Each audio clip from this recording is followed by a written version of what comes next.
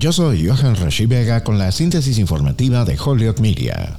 La administración del presidente Joe Biden cancelará 39,000 millones de dólares en deuda estudiantil para más de 800,000 prestatarios, dijo el viernes el Departamento de Educación, describiendo el alivio como el resultado de una solución a los planes de pago basado en los ingresos. Los prestatarios serán elegibles para la condonación si han realizado 20 o 25 años de pagos mensuales de IDR, dijo el departamento. El programa IDR limita los requisitos de pago para los prestatarios de bajos ingresos y perdona su saldo restante después de un número determinado de años. Biden ha dicho que buscará nuevas medidas para proporcionar alivio de préstamos estudiantiles a los estadounidenses después de que la Corte Suprema bloqueó su plan para cancelar cientos de miles de millones de dólares en deuda.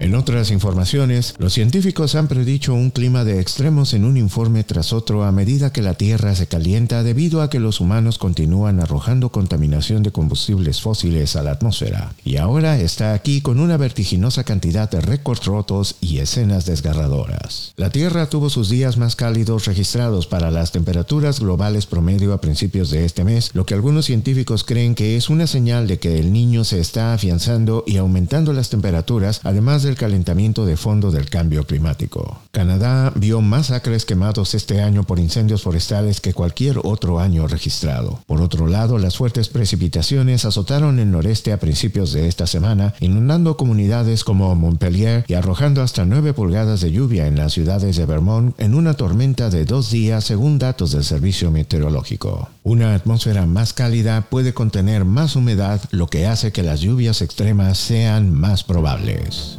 Yo soy Holyoke Media y esta fue la síntesis informativa de Holyoke Media a través de WHMP.